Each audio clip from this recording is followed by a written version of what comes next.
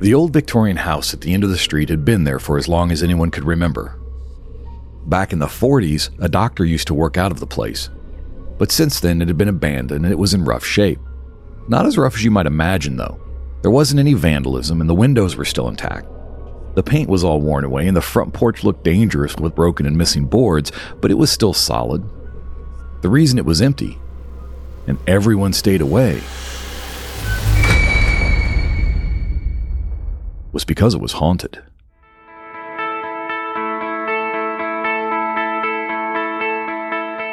It's time to start telling our own stories. I'm Steve Kellums, and welcome to Blue Canary.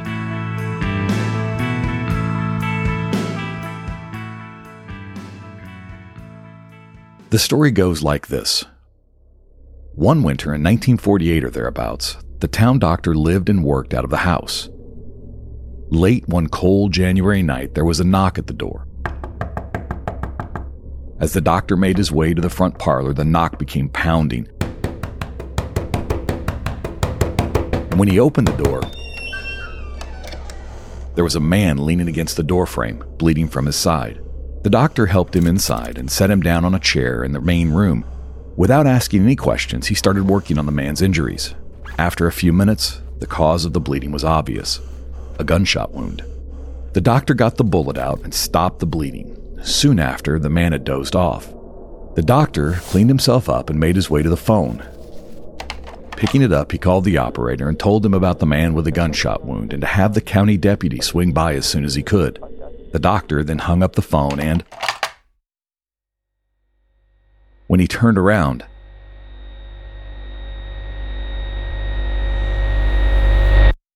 the man was standing behind him.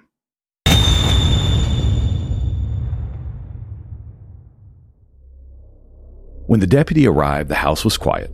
As he approached the front door, it was ajar, and he pushed it open to find the house apparently empty. He made his way inside, calling for the doctor, but no one answered.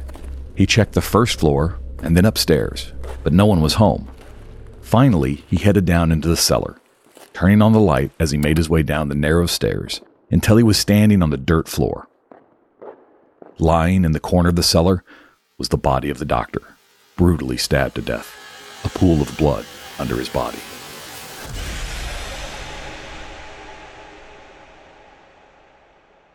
The man was never caught, and the house had been considered haunted ever since. Here's where it gets spooky.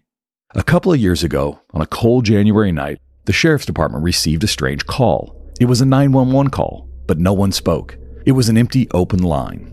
The address for the 911 call? You guessed it, the Old Victorian. When they dispatched me, I got on the radio and told them the place had been empty for about 70 years, and there was no way someone had called from that address.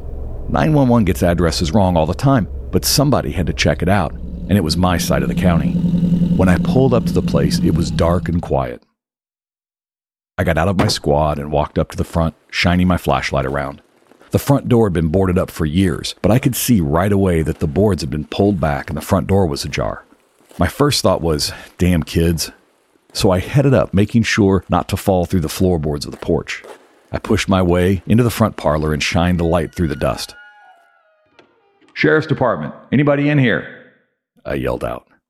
My voice echoed back from the empty house. Just outside of my flashlight beam, I saw a door swing open. I tracked the light across the room and down the hallway that headed towards the back of the house. A man was leaning out from around an open door. He had short brown hair that looked plastered to his forehead and dark eyes. "Sheriff, don't move," I yelled, and I reached for my firearm. He darted behind the door, and I heard feet on stairs. I paused for a second and then got on the radio. "Dispatch, I have an open door and somebody in the house. Get me another unit." The other deputy on duty said he was on his way, but it was going to be about 20 minutes before he could get to this side of the county. With my flashlight in one hand and my gun in the other, I made my way to the open door. Just as I thought, the door led to a set of stairs headed down into the cellar. I shined my light and yelled again.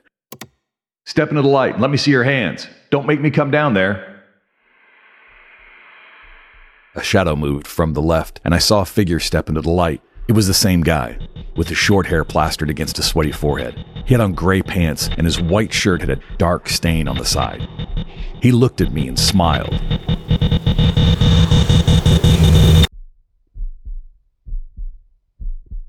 And then was gone. I yelled a couple of more times and then slowly headed down the steps.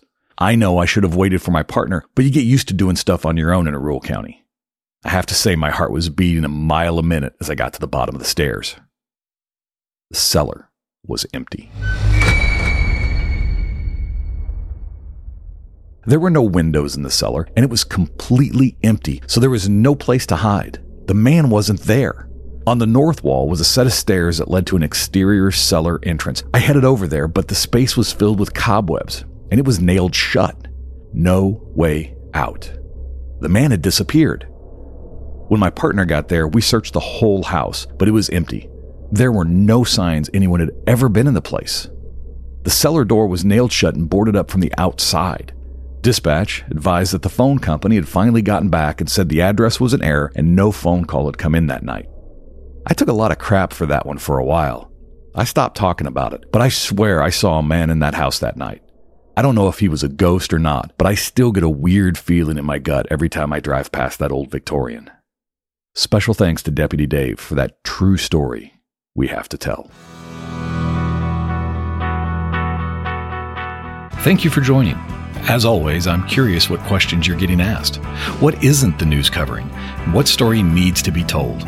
Connect with me at bluecanarypodcast@gmail.com.